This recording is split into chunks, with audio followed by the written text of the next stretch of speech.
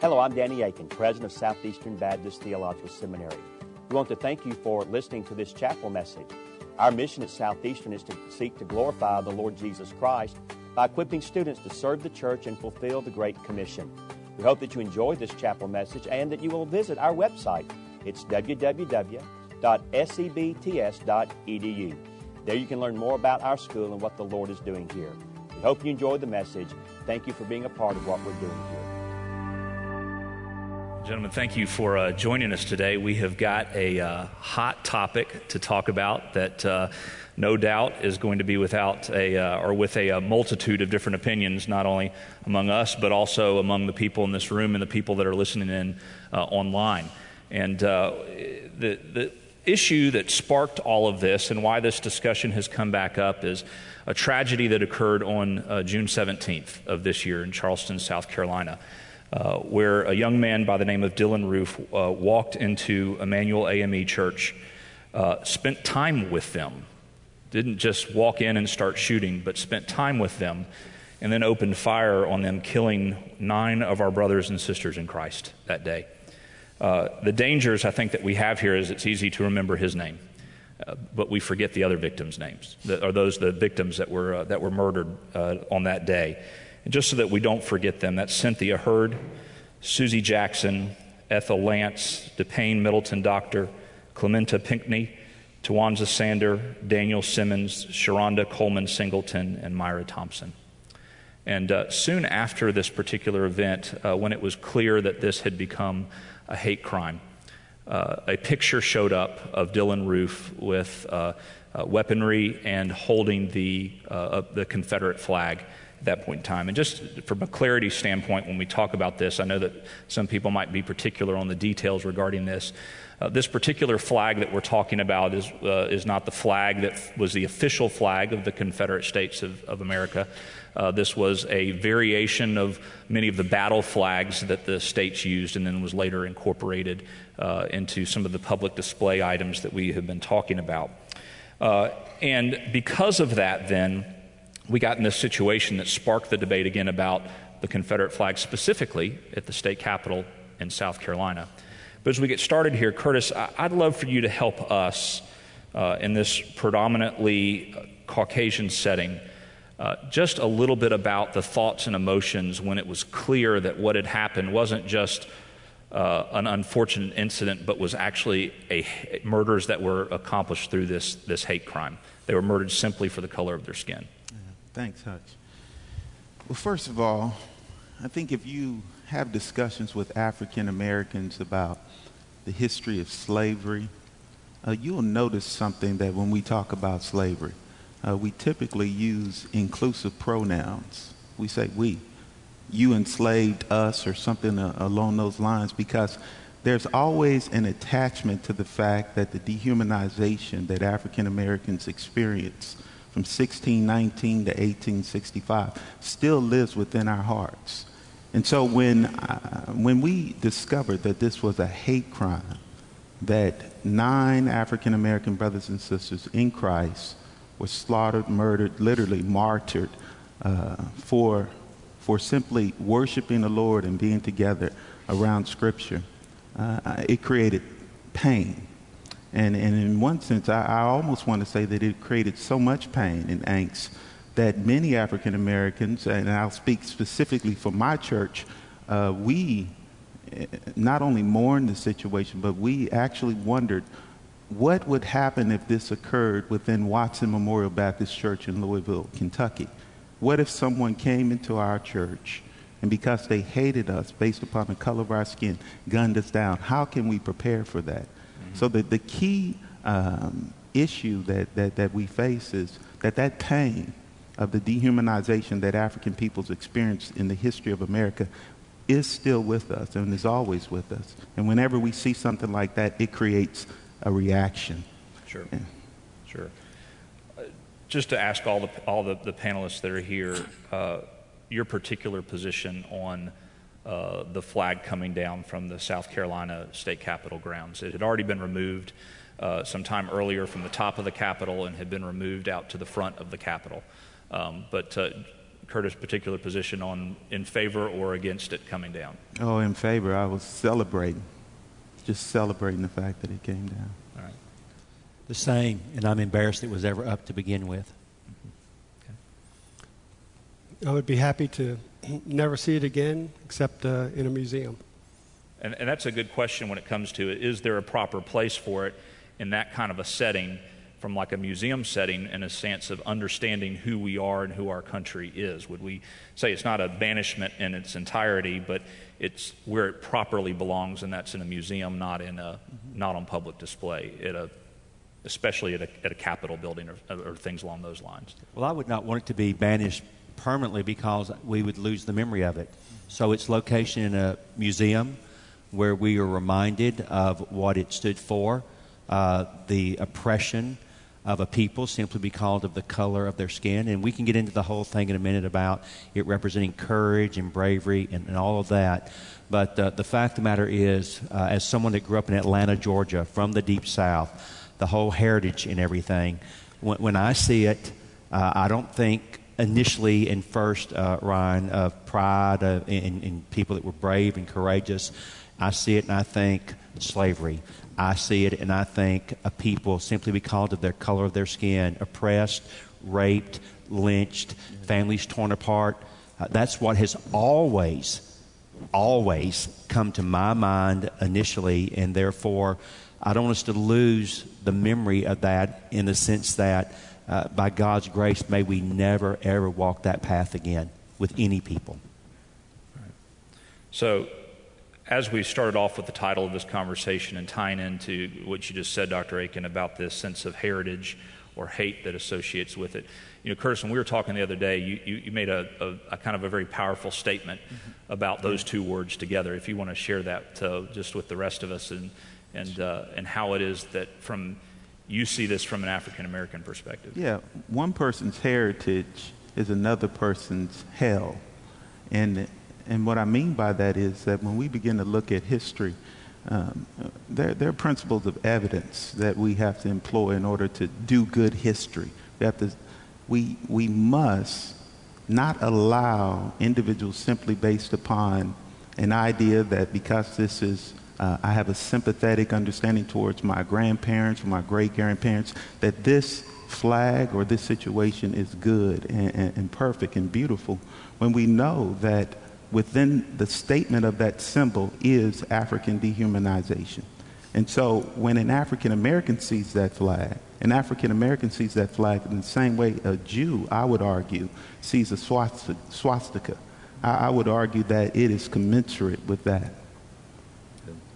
So in this whole discussion about, and sometimes what happens with the heritage and the hate discussion is that in the 20th century and into the 21st century, that this has been co-opted by people who are using it for a different purpose than what it was originally designed, that it had a more noble purpose that was associated with it.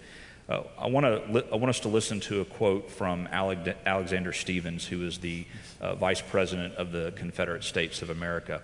And this is what comes from what has become known as the Cornerstone Speech.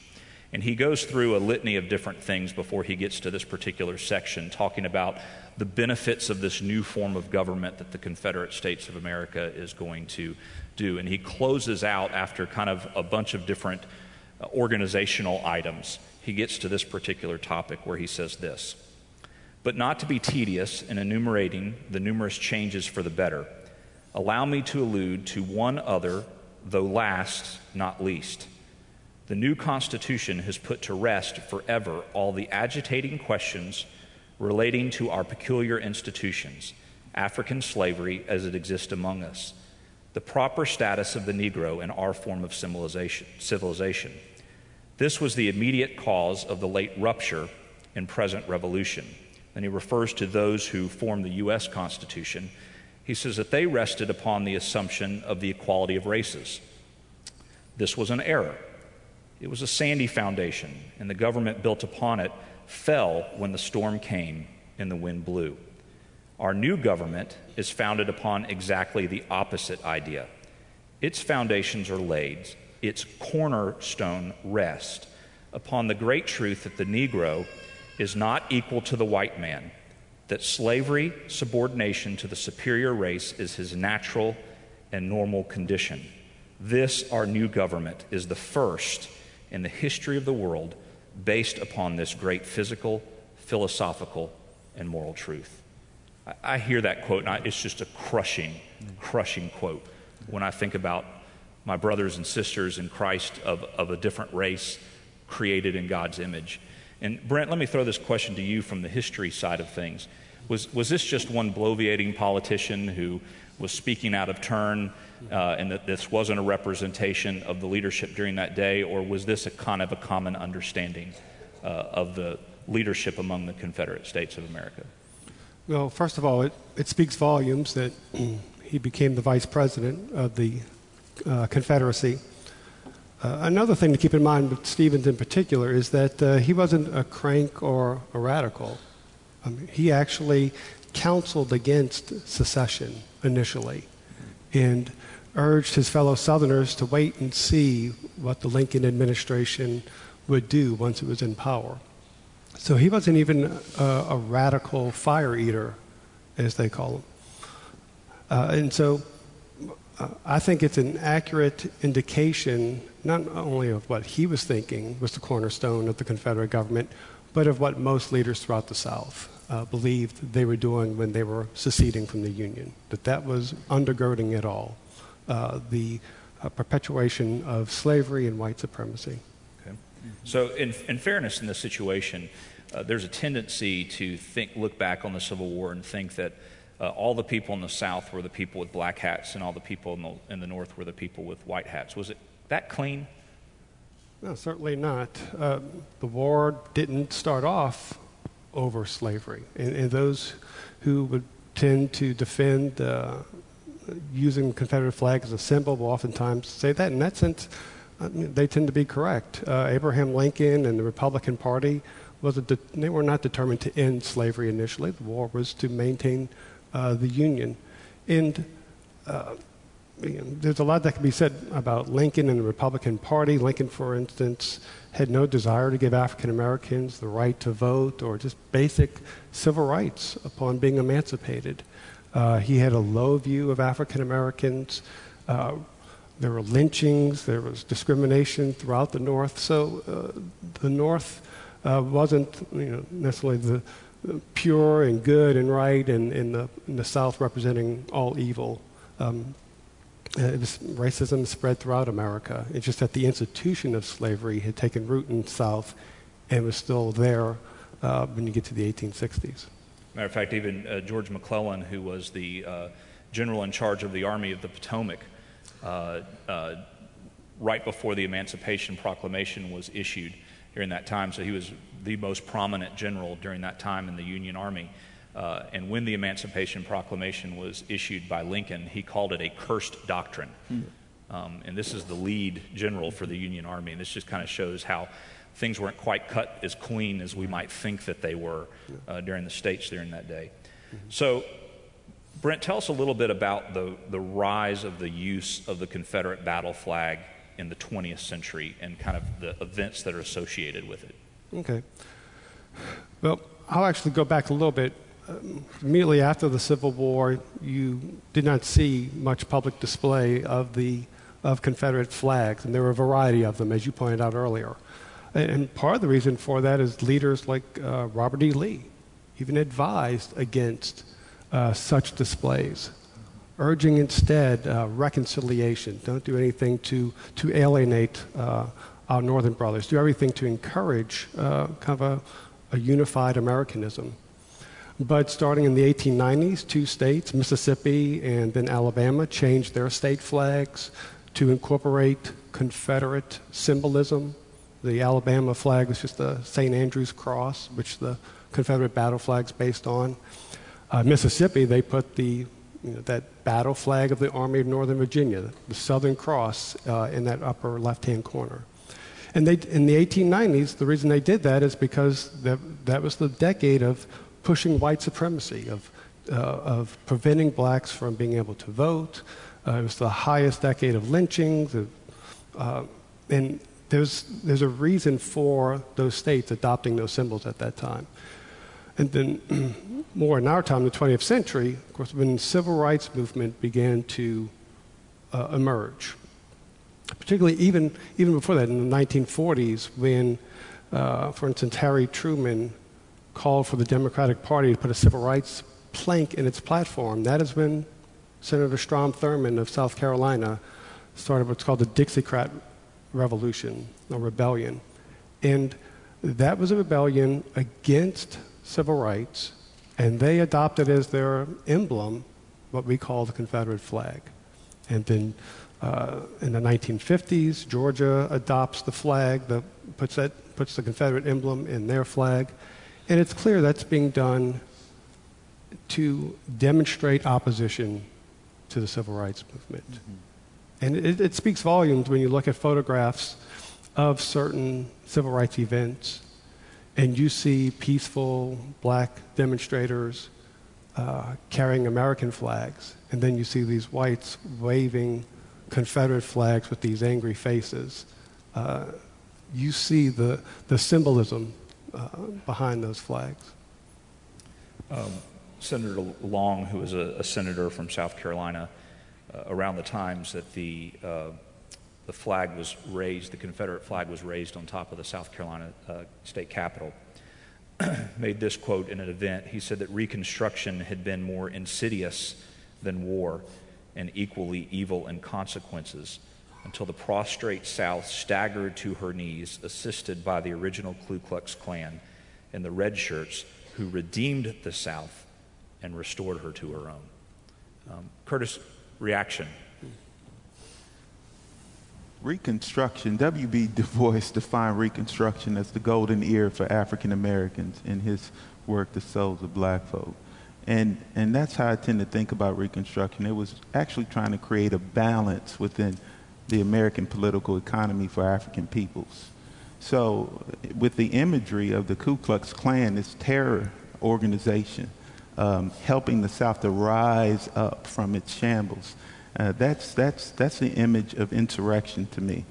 And there's nothing within that imagery that would make me as an African American historian, as an African American citizen, think that there would be anything good attached to those who would fly a Confederate battle flag as well as adorn a white hood in order to subjugate African people. So my reaction to that is one of deep-seated sorrow that a person could think that that would be good for just American citizenry. Yeah. Dr. Aiken, just in tying into your comments earlier, being from Georgia, and kind of that fuller background that it's there, you know, one of the things that in the state of Georgia itself, when they dealt with changing the state flag around 2004, interesting survey was done of some citizens in Georgia where they asked 3 simple questions about the Civil War, knowledge of the Civil War. And they were very basic questions, not detailed questions. One of them being as simple as William Tecumseh Sherman, was he a general for the Union or for the Confederacy? Which most people that would know anything about the Confederacy would be able to answer. And what they found is that those that were opposed to changing the flag in Georgia during that particular time, that if they got all 3 of those answers wrong, 74% of them were in favor of keeping the Confederate flag as a part of the Georgia state flag. If it got down to the person got all 3 questions right about the history of the Civil War, just basic facts, it dropped to only 34%, or about 35% were in favor of doing that. So, Dr. Aiken, what does that speak to you as you think about it, not only being from Georgia, but just in the sense of how it is that we have to really completely understand history to make the right kind of decisions in these matters? Well, the first thing it does is it confirms my opinion of Senator Long, and that is he was an idiot. And we can extrapolate from there, but on the most basic fundamental level, he was an idiot. And he was blinded by his arrogance and by his bigotry and by his prejudice. And the fact of the matter is, I'm absolutely convinced that ignorance drives much of the popularity and advocacy for those who want to retain, in some measure, the Confederate flag. It's an ignorance of history. It's an ignorance of the pain and the sorrow and the suffering and the evil and the wickedness that this flag represents. Now, let me say this, and you put the question in this context. I did grow up in Atlanta, Georgia. I played football in high school in Tara Stadium, which, if you know the epic film movie Gone with the Wind, their plantation was Tara Plantation, which was, in the myth of it, located in the Atlanta area. As a boy, I took great delight in going to Stone Mountain and seeing on the side the majestic carving with Robert E. Lee, Stonewall Jackson, and Jefferson Davis. Is there a sense in which I can be proud of exhibitions of bravery and courage in any soldier, including soldiers from the South? Yes. Can I be proud of what they were fighting for? No, absolutely not. How can I be proud of a war effort that had as its goal the continuation of oppression of a race of people simply because of the color of their skin?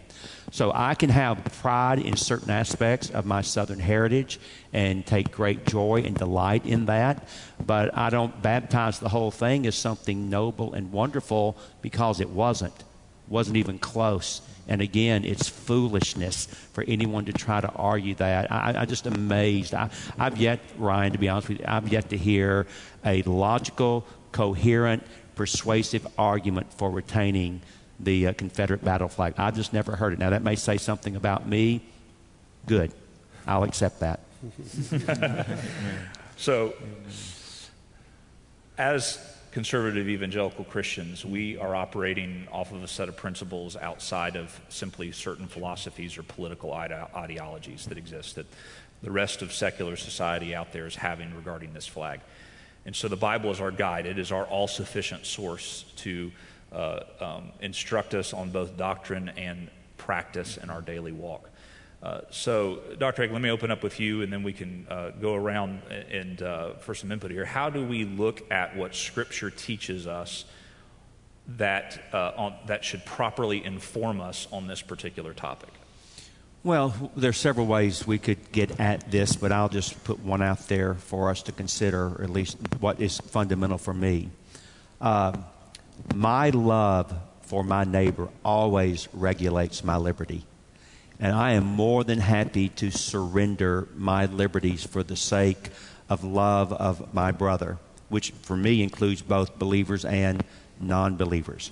So the question then becomes, how successful am I going to be in pulling up into the driveway of an African-American family to share the life-changing gospel of Jesus Christ with the Confederate battle flag in the back of I don't have a pickup truck, I don't want one either, but if I had a pickup truck and I had the Confederate flag there, I think probably I'm not going to make very much progress in sharing the gospel with them, because this is ultimately for me rooted in the gospel.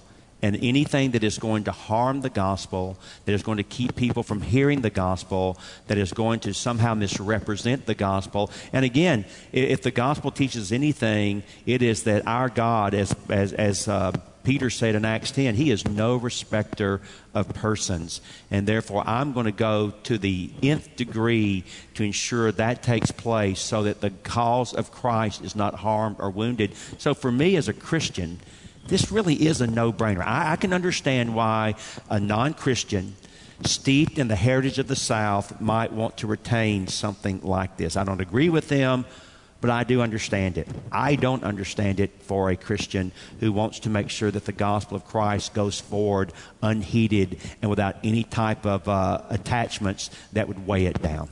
And from a real-life missional perspective, early on when I moved here, was with a guy that was an alum of this institution.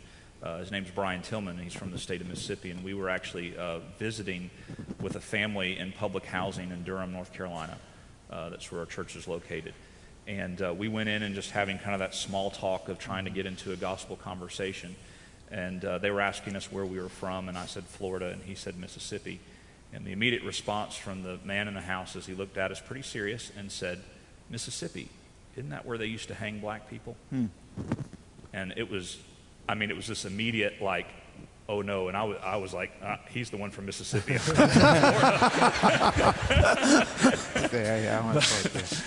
But it does. I mean, it has a significant. I mean, this is a hurdle when we have those vain philosophies and things that we have to overcome to be able to actually get to the truth of the gospel. Sure. From a missional perspective, this is one of the things that we face that's there. And so, Curtis, again, thinking about that kind of the missional aspect, and then also how the Bible informs us. How do you add to what Dr. Akins?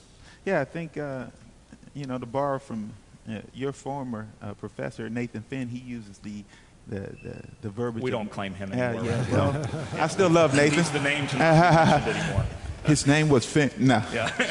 but he uses the verbiage neighbor love, and it goes back to what he's saying. It's the covenant loyalty that we experience from God, and the covenant loyalty that we have towards one another. And if I have loyalty to my brother and my sister in Christ, I'm willing to give up my rights in order for my brother and sister in Christ to see the right representation of Jesus Christ. Amen. Because the goal is restoration. We can't simply say creation, fall, redemption, and restoration and be excited because we understand what a biblical worldview means on paper. But we have to live out that worldview so that we are characterized by convictional kindness, to borrow from Russ Moore. People need to know that my desire is to season my words with salt so that I might be able to win even my adversary to Christ.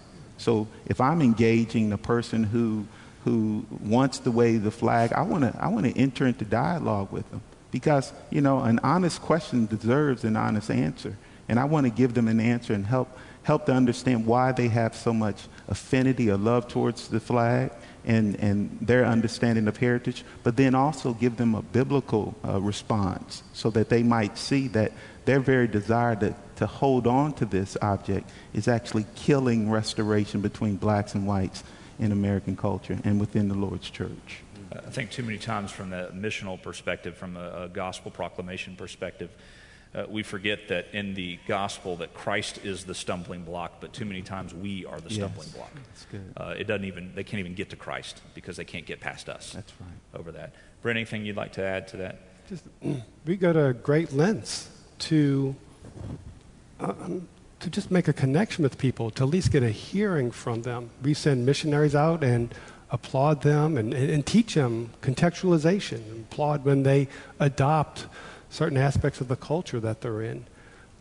Here at home, we design our churches and think about our services to make it so that everyone who might walk through that door would feel welcome. And so we go to these lengths to give ourselves, make it so that we get a hearing. I don't understand how a Christian could then display a Confederate flag knowing that African Americans will see that and be repulsed by it. You're doing just the opposite of what we do in every other arena, and that is trying to appeal to a person rather than repulse them. Brian, I was in a preaching conference just a couple of weeks ago, and I was the lone Caucasian white presenter. All the others were African Americans. About 150 people there, and I think there were maybe 5 or 6 white folks among the crowd. Let me say, first of all, I was wonderfully loved and welcomed and at home and comfortable and treated with the greatest of kindness and respect. But during one of the presentations, this issue of what happened in Charleston came up, and the Confederate flag came up. And I just want to tell you, it was very edifying and instructive for me to sit in that congregation, that gathering of brothers and sisters, because I sensed when the subject came up, not anger, but hurt and pain and sorrow. And I think many of us, maybe in this room, some that as believers, I'm not tracking with you, Danny. I'm not tracking where you guys are going. Boy, it would be very edifying for you to be in a context like that, to sense the feeling and the passion that they have over this issue. And for me, it was just a confirmation that this is just something that for a believer, not only do I gladly set this thing aside out of love for them. and for the gospel. But just, I want to love well my brothers and sisters in Christ, regardless of their nationality or ethnicity. And when I sensed the hurt and pain that was in that room at that moment, it was just confirming to me, I'm grateful that we are tracking finally in this direction. And let me say, I talked to you about this the other day. I didn't walk with God as a teenager, to my shame. I was converted at 10.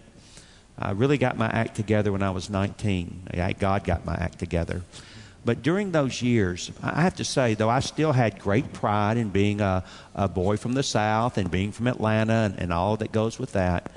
I never had a peace in my heart about the Confederate flag. And it was part of the Georgia state flag. And I would see it, and just in my soul, maybe it was the Holy Spirit still working in spite of my rebelliousness, that this just isn't helpful.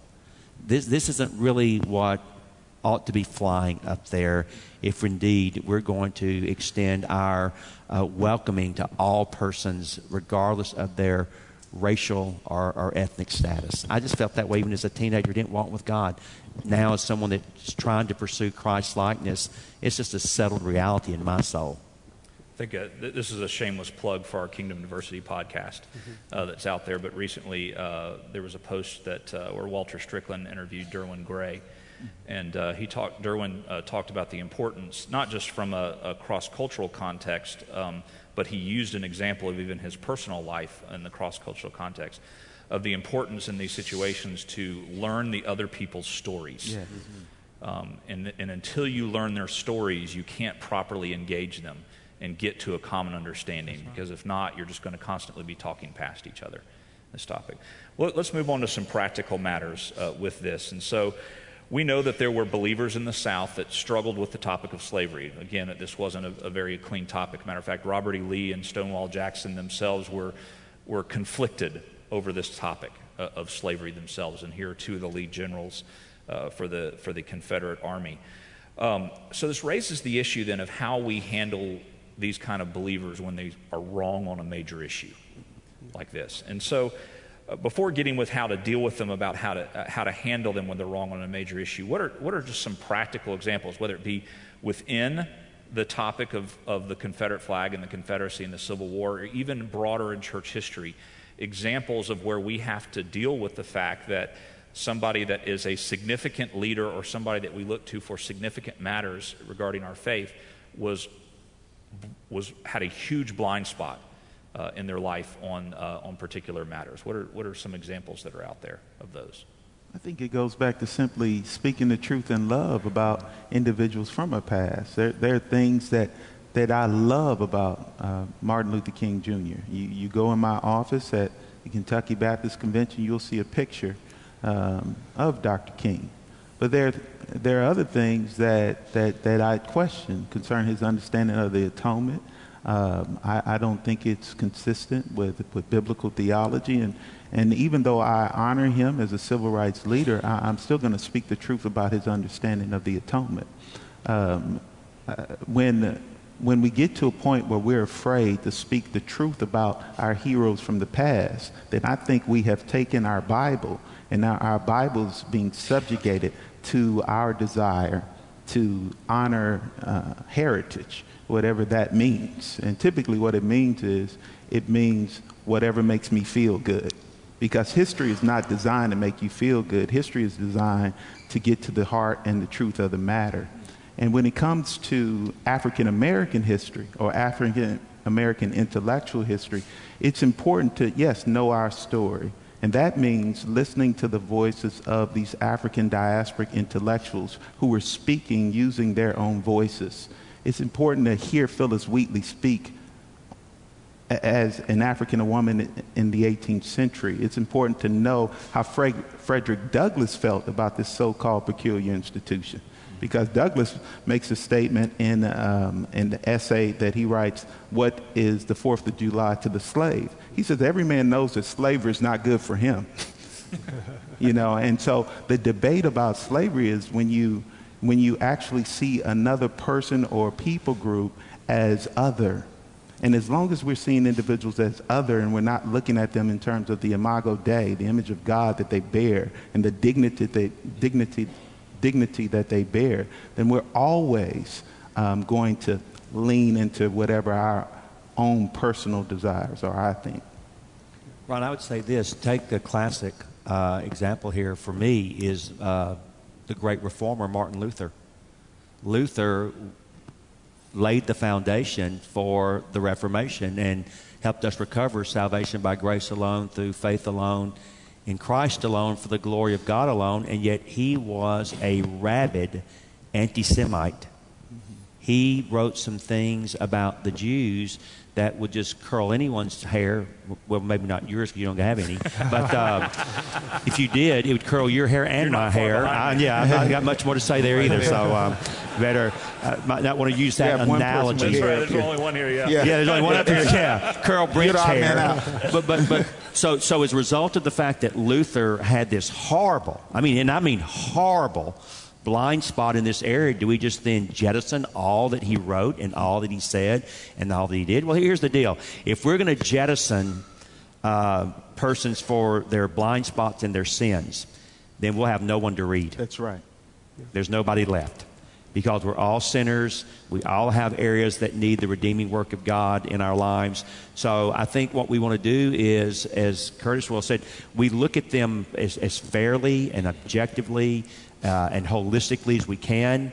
We praise God and rejoice in the good things that we see in these persons. In our context, the founders theologically of Southern Seminary, which is our mother seminary, brought us Boyce, Manley, and Williams, and we thank God for the really good things that we find in these men. At the same time, we don't whitewash them and give them a pass and say, well, everything they did was good, because everything they did was not good. And so we need to be honest and acknowledge as well their foibles, their shortcomings, and their flaws, which then again, then I turn it back on me and say, all right, Danny Akin, be careful lest you likewise fall, because you are just as prone to not seeing things accurately and correctly as these men who are, I think, far greater than I will ever be in terms of what they have done for the cause of Christ and what they've given the church. Sure. Every Christian, American Christian, should look at themselves and then look at a Jonathan Edwards, just an intellectual giant, and say, if someone like Edwards could have a blind spot with regard to slavery, then what is my blind spot? Maybe I should assume I have something, and I should search my life, my thoughts against Scripture and find those blind spots. Spanish-born philosopher George Santayana made I think, a very helpful quote in this situation. He says that loyalty to our ancestors does not include loyalty to their mistakes. And to kind of separate those two issues that are there. And I think it's also important. I think sometimes we can get caught on another error on that every time we mention them, we feel the need to mention their mistake. I think in the context of if you're dealing with that particular topic, it makes sense. But would you all agree that that doesn't mean every time Martin Luther King comes up, we have to bring up an issue with the atonement or marriage issues or things along those lines? But those are things that in that context we do bring up and we don't shy away from. Just like Scripture itself doesn't shy away from the shortcomings of our heroes of the faith that are found within the pages of the Bible.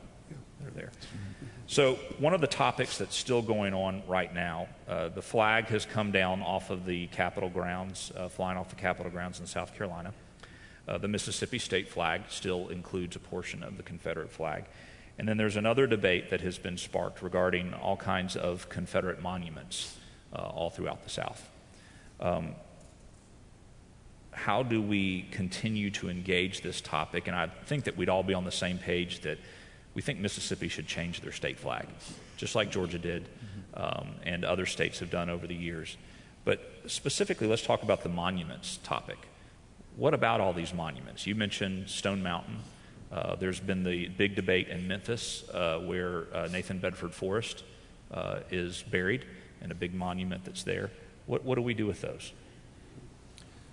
I would say, first of all, that this is a area that is a bit more muddy than, say, the state flag flying over a Capitol that, in essence, is representative of the totality of that population of that state.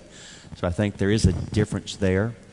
I'm still trying, to be honest with you, Ryan, to think my way through this, that there are some places where I think some monuments probably ought to come down. There are other places where I could see an argument being made that they remain for historical purposes and historical memory, and also as a chance to educate and teach. We talked about this on the phone the other day, and I'll let Curtis add to it. Okay, here's a monument to a Confederate soldier that reminds many people of bravery and courage and so on.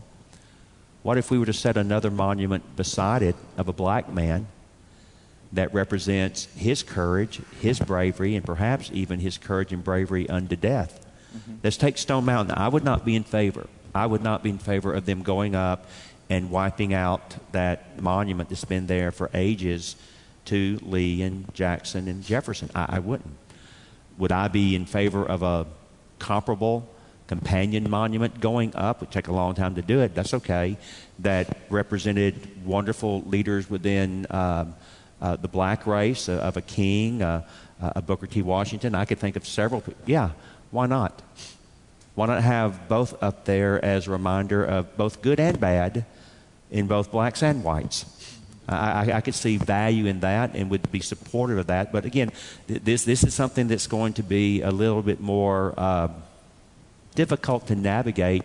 The fact that we're at least having the question is a good thing. First, what would you add to that? There's a recent, I think it was in the Kentucky Journal, your very own Gerald Smith, historian at the University of Kentucky. I think he's actually doing an MDiv here, if I'm not mistaken. He spoke here last year. Did he? Okay. Well, Gerald has an interesting article, and it's called Blacks Not in the Club. And what he's writing on is he's discussing the fact that within the Kentucky Rotunda, of course you have these statuaries to Jefferson Davis and others, but there are no representations of African Americans within Kentucky history within the Rotunda. And his point was the reason why is because when the individuals who were deciding who would represent history were coming together, well, they were all Anglo males. So the question now, if we're going to have this redemptive element or this redemptive hermeneutic, we need to revisit Stone Mountain. We need to revisit the Rotunda and invite African American voices in as well, female voices in as well, to speak towards a holistic view of history. And I don't have a problem with a redemptive element. I don't have a problem with individuals who might have strong affinities towards Jefferson Davis. Heck, I'll be honest with you. I have actually read volume 1 of The Rise and the Fall of the Confederate Government. Don't kill me, folks. But I mean, he was a lucid thinker. But when it comes to the principle of the ontological inferiority of African peoples, he was an idiot. Yeah. Thank you. He was, you know, and that's what I would say, you know. But that's my thoughts. All right, so Dukes of Hazzard. There's some good old boy. Well, you know, there was something very, very disturbing that I learned about our president, Dr. Aiken, the other day, and that he has never seen an episode of the Dukes of Hazzard. And I'm clearly the better for it. That's good. I think they're going to revoke your birth certificate from the state of Georgia. Anyways. So another controversy has been the Dukes of Hazzard, and should it still, remain on TV? There was no government decision to do that. It was simply a TV network's decision that they weren't going to show it. There's no ban against it being shown on any other TV network along those lines. And so maybe it stirred up a little bit more. But, what do we think about something like the Dukes of Hazzard on TV? Curtis? Well, I'll be honest with you. When I was a kid, I used to watch the Dukes of Hazzard. I did. I don't watch it now, since now I actually know who General Lee was. And what that flag represented, I was running around looking like an idiot because I didn't know history. But yeah, I watched it, and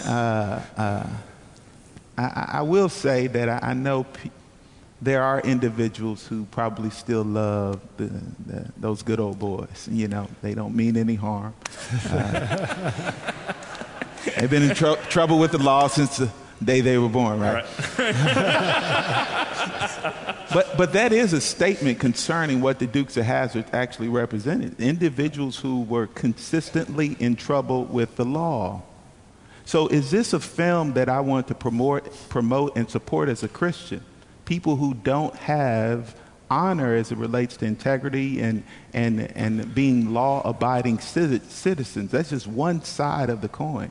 The other side of the coin for me is that because now I know who General Lee is, now I know what that flag represents, it just goes against reason as an African-American male for me to support that particular show. And I don't have a problem with them taking it off.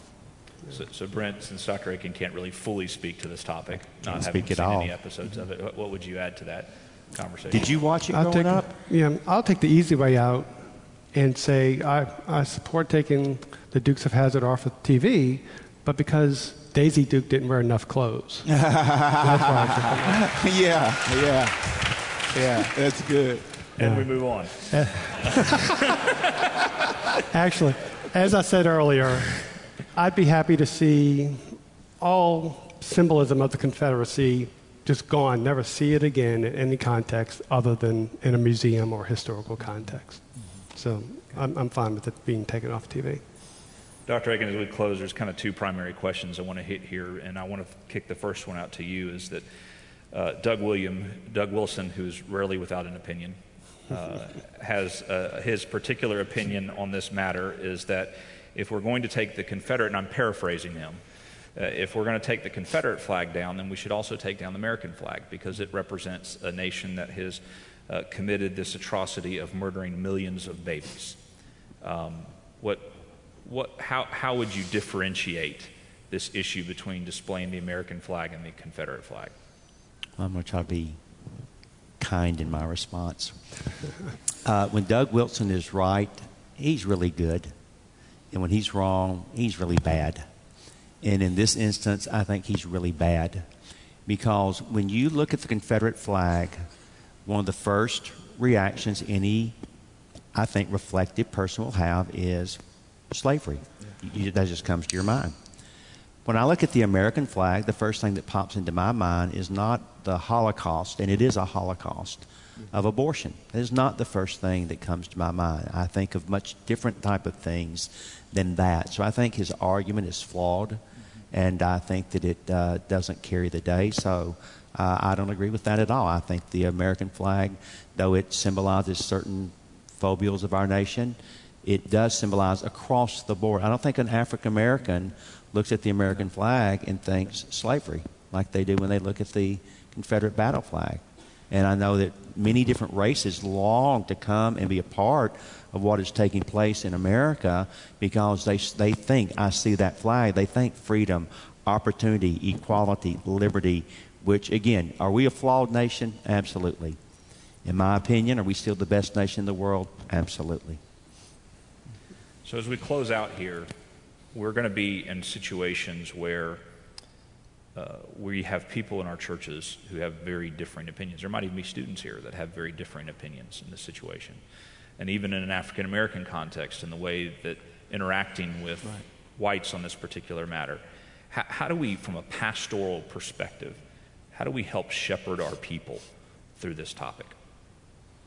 I had the privilege of helping to plant a church in Lexington, Kentucky, called Mosaic Lexington. It's an intentional multi-ethnic church. And one of the teaching pastors, Jimmy Carter, who is an Anglo male from Georgia, and his name is Jimmy Carter, yes. Jimmy recently sent me a text because we were discussing this, this opportunity that the Lord has given me. And one of the things that he brought out in the text was that he actually grew up flying the Confederate battle flag from his boat with his parents. And he said, and his mom is from Mississippi, his dad's from Eastern Kentucky. He said that that flag reminds him of warm peanuts, it reminds him of boat rides with his family, it reminds him of fellowship. He says, but he also knows that that same flag reminds him of the African Americans who are part of our community of faith who experience pain when they see it. And because of that, his memory of his family has to take a back seat. to his understanding of how he would adorn that flag.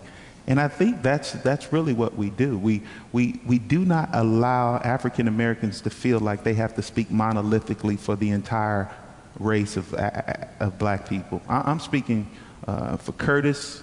I'm not speaking for all African Americans. I would hope that some of my sensibilities are consistent with what most African Americans would think.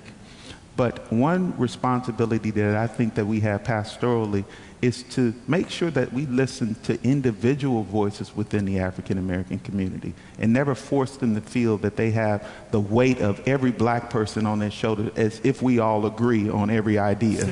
That's a dangerous thing. Dr. Aiken. I'll just say very shortly, I believe the gospel leads us to allow love to always regulate and supersede our liberties. Do I have the freedom to fly the Confederate flag? Yes. Does my love for my African American brother and sister cause me to gladly wrap it up? I don't actually have one, but if I did, wrap it up, stick it in a trunk somewhere and leave it? Yes. And I do so happily and joyfully and glad that I can. Brent, anything that you'd add to that topic? No, I can't. Well, gentlemen, I just want to thank you for this discussion. I think it's been instructive. It's been helpful. And hopefully this has been something that those that are listening in both here and online have been able to walk away with nuggets of truth that are going to help them shepherd their people and also help them think rightly about this particular topic. And so if you would, let's close in prayer and then we'll be dismissed. Dear Heavenly Father, thank you for your graciousness that you showed in our lives.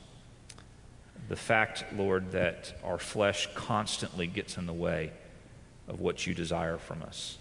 Whether white, black, Asian, Hispanic, it doesn't matter. We're constantly dealing with the struggle with our flesh. Yes. And Lord, as your scripture instructs us, let us submit ourselves to your Spirit so that we would not carry out the desires of the flesh. Lord, when we hear, if we have this particular topic in mind, and we're very passionate about this from a Southern history perspective, and somebody brings it up and immediately we feel ourselves start to bristle, Lord, let us submit that to your gospel. Yes. Not just to our philosophies that we might be holding to at this time. Lord, let your gospel and you be the shining light that people are looking towards, be the thing that we're most concerned about. Lord, give us all wisdom. As we have talked about today, we can go through all throughout history, and every single Christian leader that we can look to, either from the Bible or throughout church history, has glaring areas of mistakes in their lives. And that means that we do as well. And we just sometimes don't know where they are. Lord, allow your Spirit and the community of believers to reveal those to us so that we can walk more faithfully according to your ways and worthy of the gospel unto which you called us to. And we pray this in your mighty, wonderful, and gracious name. Amen. Amen. Thank you again for listening to this chapel message from Southeastern Baptist Theological Seminary. If you are thinking about theological education on the undergraduate or graduate level, including doctoral studies, we hope that you consider us. If you also find these chapel messages encouraging and a blessing to your walk with Christ, we hope that you will consider financially supporting Southeastern. Our graduates are literally serving the kingdom across this globe, working to carry the gospel of Jesus Christ to a lost and dying world. Your gifts will help to train more, and they will serve as a worthwhile investment in God's kingdom. You can find more information about attending Southeastern or supporting us financially at www.sebts.edu. We covet your prayers and trust that God will bless every good work you do for His glory. Thank you for joining us in our chapel services.